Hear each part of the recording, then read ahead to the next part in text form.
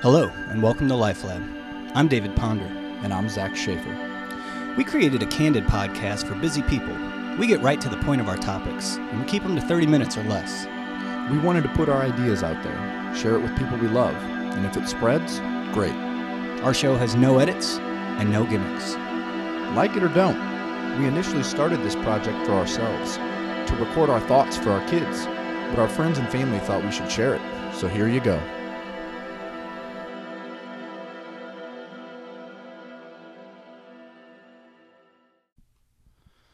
All right, welcome back to Life Lab. I'm Zach Schaefer. I'm David Ponder. And today we are talking about initiative. Taking initiative. Taking initiative. Yeah. Either way. Where do you want to start this one? I'll let you take initiative here. Where do you want to go? Well, we'll talk about ourselves and initiative and what it means to us. You know, I think taking initiative to me is recognizing something that I want to do or I want to change and doing it, right? So it's funny because before the podcast, we were talking about how we make our notes and formulate our ideas, and you were like, "Well, I basically have the catalog in my head, and I understand why. I'm looking around this table and I see you make lists for everything. I mean, here you've got a goddamn list of lessons you took from the movie The Founder." That you watched last night. It was a good movie, hilarious. Well, to me, it ties back to what we discussed last week, and it's creativity. When I'm consuming something, you know, one of my life values is to be a producer first and a consumer second. So I've trained myself when I'm consuming someone else's art or ideas, I want my brain still then springboarding to how can this help me or my business or my family. So as you know, watching a show or a movie with me isn't always fun because I'm talking through it. I'm having a conversation. I'm writing things down. Yeah, but this is a perfect example, right? So I think I've become much better at taking initiative when it comes to the larger things, but you have initiative baked in even to the smallest things. Like I'll watch the movie and I'll be like, ooh, I like this idea that I took from it. And I think this, and in my head, while I'm thinking through those things, I'm like, I should write this shit down. All right, well, your challenge for yourself is just start writing it down. Right, definitely. Well, tell me about what you like to start defining these terms for you, which I think is really smart because you can define any term, audience. I'll go a little academic on you. You can define any term in at least 4 ways: conceptually, categorically, operationally, and functionally. And so Dave, when he starts us off defining it for himself, it makes sense because you get a flavor for how Dave views this, but your view and my view might be different, and that's okay. Yeah, they probably are different, you know. Like mine, like I said, mine is just recognizing something that you want to do or something that you want changed and then following through and doing it. That's initiative to me. And I think there's an element of my definition of it that is self-motivated, right? So like if someone else is like, okay, well, do it, or I challenge you to do it or whatever, you know, that's not, that, to me, and a lot about initiative has to do with being a self-starter. Ooh, nice. Yeah, self-starting. Key. I mean, mine's pretty similar definition is taking action before others, taking charge, conducting independent assessment, right? In a nutshell, though, prototyping. Create examples, mock-ups, prototypes of your ideas, even if it's just jotting them down in a list form so that when you have a conversation with someone, you've got a head start. Take that initiative. That's good. So for me, it starts with the recognition of the status quo and something that you want to improve on or that you don't accept as the status quo. And I think that can be, and ideally, you start internally, right? So when you take initiative, you notice things about yourself or your life that you want to change or improve, because that's step 1. And then getting your own house in order, right? Take the initiative, take action, prioritize what it is that you want to do, and then actually do it. You know, absolutely. And I guess there's another idea that I threw in there that we can expand on later, which is getting your own house in order first before you try to affect and change the things externally. Practice what you preach internally before you right? Go externally. Yeah. Yeah. I mean, it's that control versus concern thing. Too, Yeah, the right? circle is a control, concern. Excellent. Again, Stephen Covey, great stuff. So I'll practice what I preach, and that's owning your mistakes. So I did want to point out I made a quick mistake. When I said you can define anything in 4 ways, I messed up. Conceptually is categorically. The second one is componentially. You can break a concept down according to its components, and then the other 2 were still correct. Functionally, what's its purpose? Operationally, how do I know it when I see it? So I just wanted to point that out in case anybody found that interesting. I find it interesting how our society rewards initiative. Raise your hand first, you get called on, right? Get first to market, you're rewarded. Not even the intellectual property office. First to file, right? You take initiative, get in line. Yeah, there's that old saying, what is it, like 80% is just showing up. Yeah, the Woody Allen, baby. I think, though, you have to be careful when you process that, because most of the things that you just listed are for others. And I think initiative also has that self-fulfillment component to it. When you say what our society values, and this is a repetitive theme in every one of our podcasts, but it values external production, right? So I'm raising my hand to answer a question in class.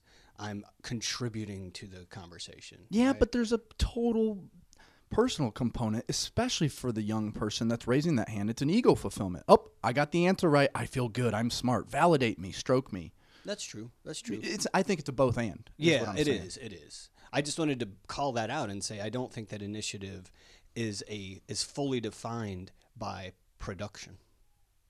True. Okay, so let's stay in the classroom setting, right? So one of my roles is one of the hats I wear as a professor. So I'm helping instruct and teach and coach and motivate young adults, right? They're not kids. They're young adults who are trying to figure out their interests, their skill sets, their footing in life, and the path they're going to carve. What advice would you give me to reframe on how they think about taking initiative just in the classroom? What could I do differently? Instead of just saying, throwing out a question, and the first person that raises their hand, I call on them, what could I do differently? To me, taking initiative starts with and trying to find a way to communicate this to your kids. And this is actually going to be interesting because if they aren't, it's paying attention. First of all, pay attention, right? So we talked about taking initiative. The first part was noticing something that you wanted to change. If you're talking about this in a classroom setting, you make a conscious effort when you sit down in a classroom setting, whether or not you want to devote your attention to something or not. And in today's society, there are so many more things competing for your attention than there ever have been before.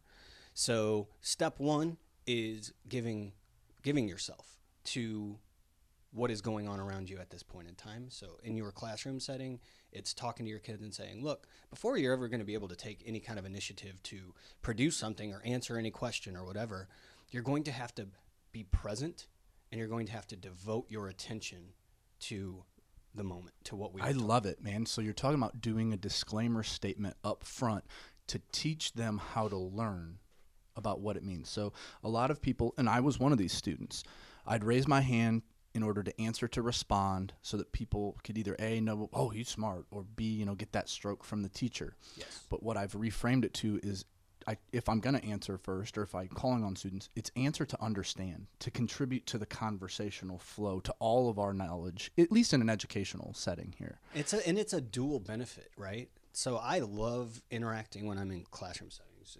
You've experienced that with me before. Right.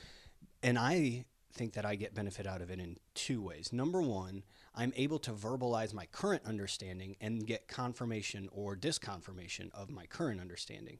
And B, by giving that and then taking it one step further, I help guide the conversation. So I like to contribute something new that might be an extension of my current understanding or an extension of what we've talked about up to that point. So I think it's a dual benefit. Absolutely. I mean, my whole teaching philosophy is experiential learning. It's teaching a person to fish, right? That's teaching them to take initiative on how to bait the hook and reel it in and select the right pole for the right pond, right? And that takes a lot more time and setup in those transparency statements. And that's why I give my students probably way more information than they want about me, like how to work well with Dr. Z. Here's his pet peeves. Here's the things he likes. Here's his expectations for you. What do you expect of him? All of that is me taking initiative to set up the right type of learning environment that I want. I think a lot of professors don't do any of that, and then they just get in and it's like, okay, here's a question. That's a great first hand raised. That's a great point. And the environment has so much of an influence on it. I was going to ask the question, for me, oftentimes it seems like it is a personal choice whether or not I want to dedicate myself to be fully present and noticing and being fully observant and in a present moment. And that's when I said that was step one. Mm-hmm. The key thing that I'm saying there is that to me, it seems like a decision. Although I hear, and I suppose I've experienced it more recently too, that with all the competing things, it's almost like everyone, because of new technology, you got your phone beeping at you, your watch is tapping you. If you have a Apple Watch, it literally taps you. It's crazy. Like somebody's That's sitting why there I can't get one. bugging you, tapping you on your wrist. Hey, somebody emailed you. It's insane. But anyway, you have all these things competing for your attention, and the way that we read things now is different than it used to be, right? We Google it and we try to absorb as much information as we can with reading as little bit as possible, so we skim. We don't read anymore. Anyway, all of these things, I think, go to contribute to that being a harder decision, right? The decision to be present, to observe something that you want to either change or contribute to or whatever, if that's the step one. So what would you say as a teacher to students who you're sitting there, you set up your environment the best way that you could, and you're putting the challenge to them now. Step one is being present, is being observant, and is paying attention. And naturally, some people have a harder time of doing that. So for me, I look at it as a decision. But I've talked to people who act like it is not their decision. Like if they could make that decision, they would. But that they literally aren't capable of it. That's complete bullshit. I mean, unless they have some cognitive or physical disorder that prevents them from it, fine. Those people are excluded. The other people are doing exactly what you should not do, and that's using yourself or traits about yourself as an excuse and a rationalization, and that's weak, right? You got to answer two questions in any moment. What do I get and what do I give up, right? So what we're talking about here is taking initiative to be engaged in your learning. I like that. Right? And I think teachers, whether it's in a college setting, whether you're coaching a client, whether you're talking to your kids, right? It's not just in school settings. Teaching cuts across humanity in all spheres of our life. We're constantly sharing stories and giving anecdotes and advice in order to improve others' actions and knowledge. That's teaching, right? But at the end of the day, the best teachers are trying to close the attention-retention gap. Attention is in the moment, I'm listening, I'm skimming, I'm reading Google, okay, I've got an idea, let's throw it out. And then it's gone as soon as I walk out the door or the conversation's over. Retention is what we commit to memory and what changes our actions and behaviors in the future. So I think... So there's assumed attention right there. Absolutely. So the question I ask any audience is, I think about who is my audience, what is my goal for this audience at this moment, and then I'll throw it to them in different ways, but it's all basically, what do you want to get out of this? When we're done with this, you'll have new knowledge, some new principles, but it's on you to take initiative and take action and implement them, right? Because we're not learning math, write it down, okay, I got that problem right. It's learning strategies to communicate more effectively, negotiate more effectively, solve conflict better. But we're in a setting, a bubble. If you don't get out and practice those skills, they're not going to get better. That's right. So I try to give them the confidence to take initiative. And when I'm working with clients or adults, that pedagogy or that philosophy is much different. I challenge them hard to say, look, you're already smart. I get it. You've got a good career, but you're going to sit here for 2 hours with me. Are you just going to sit here and twiddle your thumbs and be on your phone? If so, great. I'm not going to acknowledge you. I'm going to focus in on the people who care and who are engaged and want to make positive change. I like that. And I like taking this two different directions. Number one, we started the conversation talking about the classroom setting, but expanding that and saying, why don't you just look at your life as a classroom? Right. Because your life is constantly teaching you things. Life lab. There are things to be learned in any situation that you're at. having kids is a really great way to remind yourself of this when your kids are so observant of things that you noticed years ago when you were a kid, and now you just take them for granted and you don't even notice them. You just skim over them. They never come present to your mind, right? Mm-hmm. And then all of a sudden your kid says, "Hey, Daddy, like, that tree is very tall," something like that. And you're like, "Oh, yeah, it really is. I can't believe how tall that tree is. I never really would have looked at it in comparison to the other things." But that step one, paying attention and being very observant of your environment, helps you identify the things that you want to either absorb or take action on, or eventually take initiative. Step one, notice, right? Noticing, yep. There's some really good research out there on the importance of noticing and how to improve it. So if that's something the audience is interested in, just shoot us an email and I can point you in that direction. But you hit on something with the parenting aspect. And I like that this is becoming a focus, because I didn't want us to be too focused on business or our accomplishments. Parenting is, as we both know, hopefully will be one of our greatest accomplishments, is helping create good humans. Our good friend, very good friend, and both of our financial advisor, Gary Craig, Charles Schwab, certified financial planner. Go to Gary Craig. Go to Gary Craig, Peoria, Illinois. He took initiative in also helping his kids take initiative. And what he does is, no matter how busy he is in that moment, if one of his 3 kiddos asks him a why question, he stops, shuts down or closes the screen, stops mowing the lawn, and answers it and has a conversations. So talk about taking initiative on his own. He's a very busy person, a very successful financial advisory practice, 3 kids. He does that.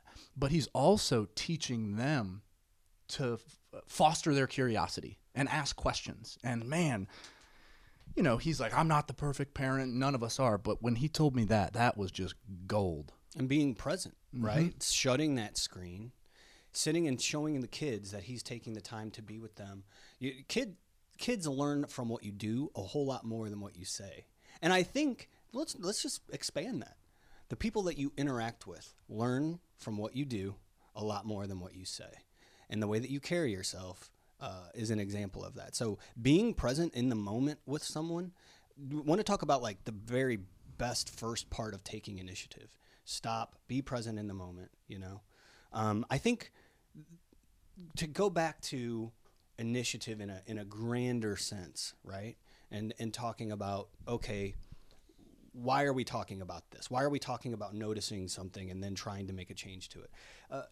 It's because, and I don't know if this was a part of, I think this was an underlying theme, but it wasn't directly addressed in these words. But I did see it directly addressed in these words somewhere else. But I remember the AARP article that we've referenced on several episodes that basically talks about the regrets of the dying, the 5 most common regrets of the dying as told from someone who gave hospice care. And I read something that said that you'll regret the things that you didn't do more than the things that you did. Yep. So it's interesting then to say that in that final stage of life, so many people do the noticing when it's too late.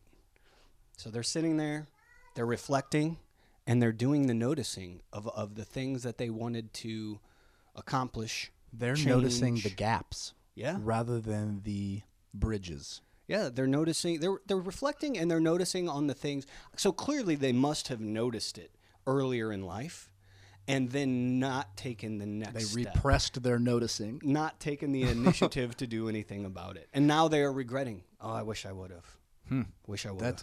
So I'm going to tie it back to something you said and then come back to exactly what you're talking about with this hospice article. Okay. And this isn't me trying to springboard off of your point. This is Mother Teresa. So it's fucking good wisdom. You can't argue you with can't Mother argue with Teresa. But what she said was, people will forget what you say to them. People will forget what you do for them. People will not forget how you make them feel. That's awesome. So what I think what Gary is doing in that situation is his kids are going to forget the anecdotes clearly and the actions he might be doing. But they're not going to forget that he stopped and made them feel good and loved and gave them attention. And so coming back to this hospice care situation. Jump in, please. Because I think that's one of the most important ideas that we can highlight. throughout all the episodes of our podcast, something that I think is your life is nothing but a series of feelings. I just wrote this. Weird. I got goosebumps. We are an accumulation of our emotions. That's it. The way that you feel on a daily basis is your life. That's it, period. You know, like you can talk to people, and we talk about all kinds of things, right? Like trying to achieve, or, you know, when you're talking about taking initiative, that generally that's where the American mindset goes. Okay, what am I producing? What am I achieving? Am I taking initiative to become How much successful? money did I make? Yeah. What do other people think of me? Well, here's the bottom line is, how did you feel inside? Because at the end of the day, everyone in the world could think that you're the most amazing person. And if you feel awful inside, your life is awful. And that's it, period. So interesting. So initiative has a connection to integrity. So when you're taking action, taking charge, doing these things that we're rewarded for, would you still do them if no one was noticing you doing them? To me, that's integrity. It's acting in a way in accordance that you do privately and you think's the right thing, publicly as well. And I think the way, I don't know, you have to look at each thing in an individual circumstance, and you should answer it to the way that you prioritize your values, so to speak. So I would say, if we're talking about this in terms of a process, which I often do, and I try to break these things out. But you're process driven. That's good. Yeah. So step one, noticing. Step two, well, actually, let's go ahead and let's say step one is understanding our own personal values. What is it that makes us, what is it that improves our feeling the most? Okay. So then we know I want to maximize that in life, and I want to minimize the things that make me feel bad in life. And I don't mean physically. Well, sure, I mean physically, but I also mean emotionally, and I mean mentally. I mean in all the ways that you can possibly mean the term feel. You want to maximize the things that make you feel good and minimize the things that make you feel bad. And there's a whole philosophical conversation we could do about you need the bad to feel the good. And yes, I agree with that. But that's a whole other conversation. So with skipping over that, then the next thing is I know my values is step one. Number two is I prioritize my values to say, because I know what my values are and which ones are make me feel better, then I'm going to prioritize based on that.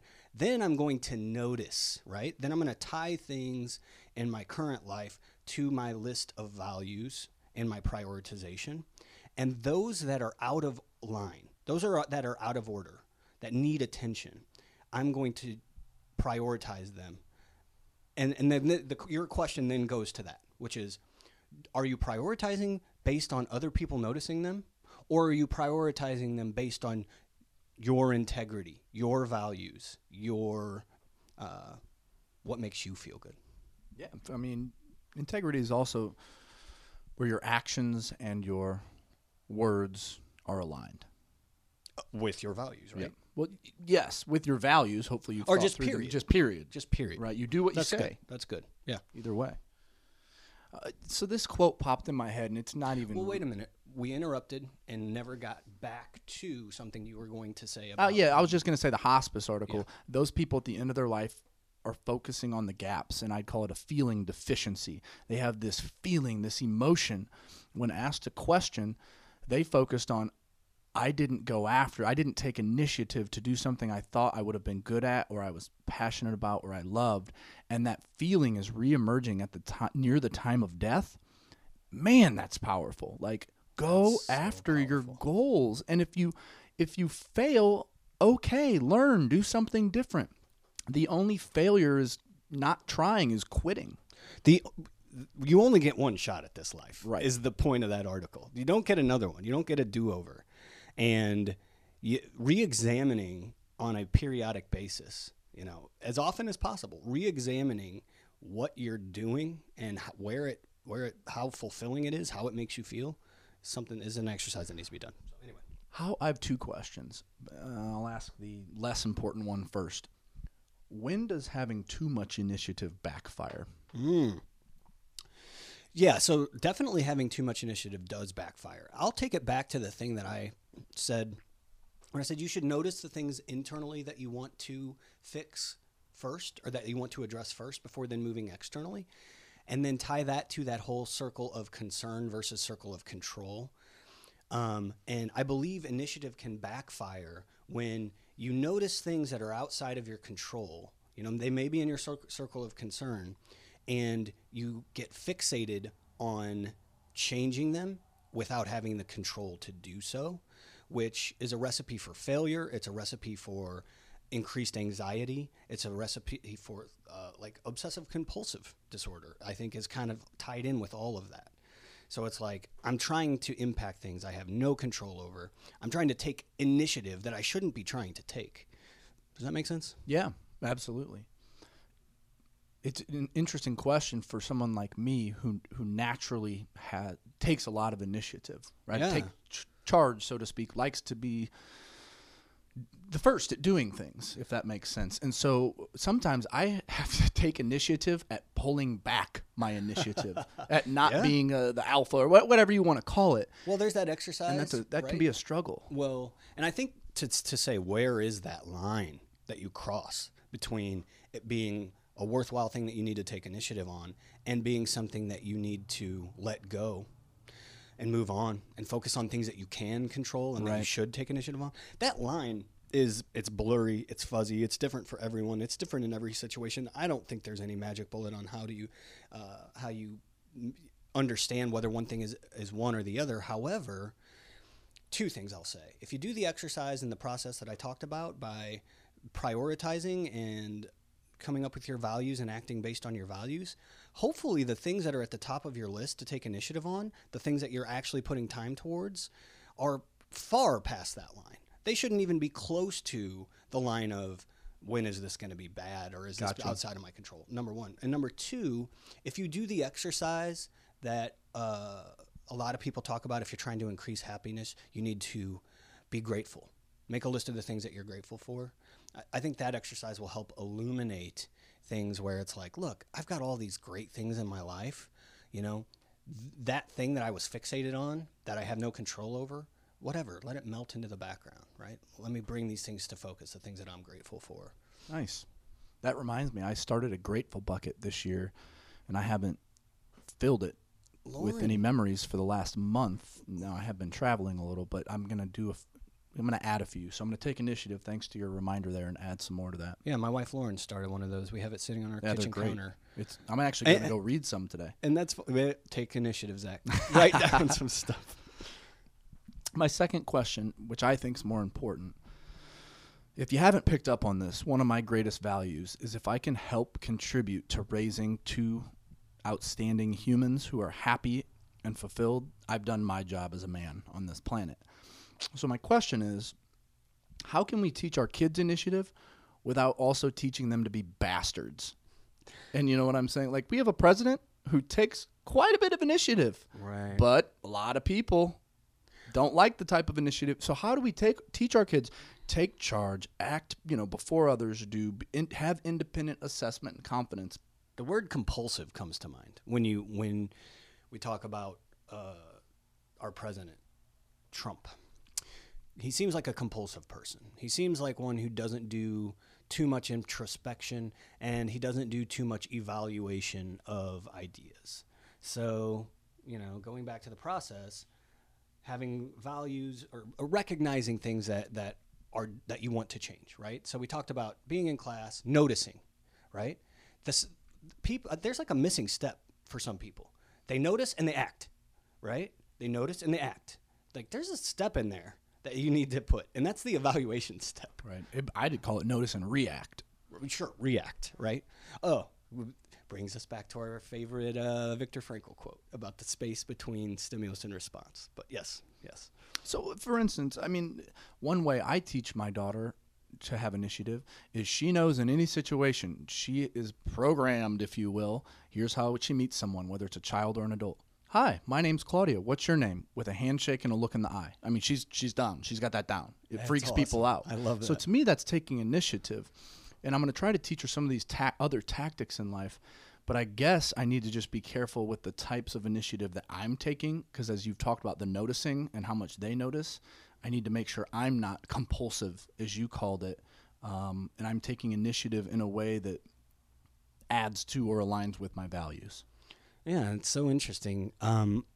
So when you think about people and the initiative that they will take on a natural basis, I can think about the people that I know most closely, and I can see that it's an innate part of them. It's almost a part of their personality. So, for example, my mom takes initiative based on the needs of others. She's Yeah. a very caring person. Extremely. And she won't take initiative based on her own needs until she has perceived that the needs of everyone around her have been met. It's amazing. It's an interesting thing. What do you think that is? That I don't know. Yeah, I have no good answer. She's just a naturally caring and compassionate person. yeah, I think your wife Kizzy is that way as well. Oh, absolutely. Well, let's take it a step further, though, to where it can become a deficiency. Okay. My dad. Ah. He take Don Schaefer, the legend, Don Mancini. And Don, I hope you're listening, and we love you. Oh, absolutely. But in order for him to listen, he would have to have a computer and iTunes, and none of that's going to happen. Josh, maybe you can play this for him. But he puts others' needs so far ahead of his own, I couldn't even identify what his needs are at this point. I don't know if he could. Well, and that's, they always say someone is this to a fault. And that's your dad. Your dad is giving to a fault. Yes, he cannot say no. So talk about taking initiative. And he's old school Catholic, right? He believes that St. Peter's up there with a ledger taking note of his actions and behaviors on earth. And the more good actions and goodwill that he creates in terms of helping others who might not be able to help themselves, that will be his key to heaven. And I'm not saying this in a condescending way. Yeah. That's what he believes. Yeah. And he acts as such. Right. But, for 15 years now, it's just been an ongoing tension. It's like, you got to take care of yourself, too. You got to love yourself. Take initiative on your own. I think Life. there's some sort of responsibility of taking care of yourself first in order to care for others. It's the airplane. The mask comes down. If you don't put your oxygen mask on first, you can't help your kid or your parent next to you, period. That's it. That's a great analogy. And so, Dad, put on your oxygen mask, man. That we love you. You got to put yours on first, or else you're not going to be able to help like you should. Yeah, that's great. Well, I think we'll wrap up with some change challenges. Dave started with his last time first, so I will take a little initiative and throw one out there for you. Just take a plunge into one of your ideas. You've got ideas. Start on one. Just take some steps and begin doing something with it, even if that first step is having a conversation with someone else about it. I'll go toward the beginning part of my process, which is if you haven't set your values and a list of things that you notice that don't align with your values that you want to change, come up with that list. It's got to be a two-part list. It's got to be what makes me feel good and what are my values, as one side of it. And then on the other side, what are the things that are clearly in my circle of control that I want to do or change or whatever. And come up with those lists. You don't have to act on the top one. Sometimes the top one can be daunting or overwhelming. It can be something that is like a massive life change, right? But you could come up with that list and see that there's one that bubbles toward the top that is a small thing that you can execute on. So, for example, having fun, laughing to me. If I'm talking about things that make me feel good, laughing and play, and that would be really high on my list, and I don't get enough of it. So on our last episode, we put out a challenge to each other. That was one of our bucket list items, right, is to go up and do some stand-up comedy. June 3rd, 2018.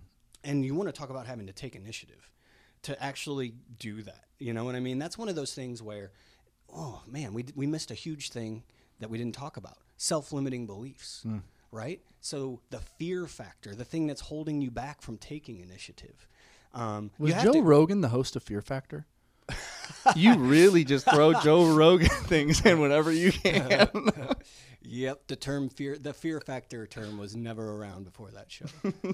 I was specifically referencing the show and thinking of Joe Rogan. If you ever hear this, Dave Ponder really likes you, buddy. Hilarious. But so fear holding us back, getting over that fear. So what I'm saying is take that list, once you find something that you can execute on, regardless of whether you're afraid, and maybe notice some anxiety and try to overcome it, try to eliminate that self-limiting belief and just fight the tide, so to speak. But you get what I'm saying. My change exercise is create a values list, things that you notice that you want to change, and then pick one of them and set a date. I'm going to do this by this. I like it. Mine's a little darker. Okay. I don't know. I'd call it maybe a regret reframing. Make a list of the regrets that you have up to this point in your life. And if you're lucky enough to not have any, great. Then exercise complete. Most people probably have one or two. So Got to have some. I got to have something. I don't know, man. I don't really have a lot. I would say even notice the list of regrets, which is if I died today, I regret not Okay, doing there this. you go. There you go. So then we all would have them. Yeah, so it's not So just what did I do. If I it's died also today, what didn't I do? So make a list of some regrets.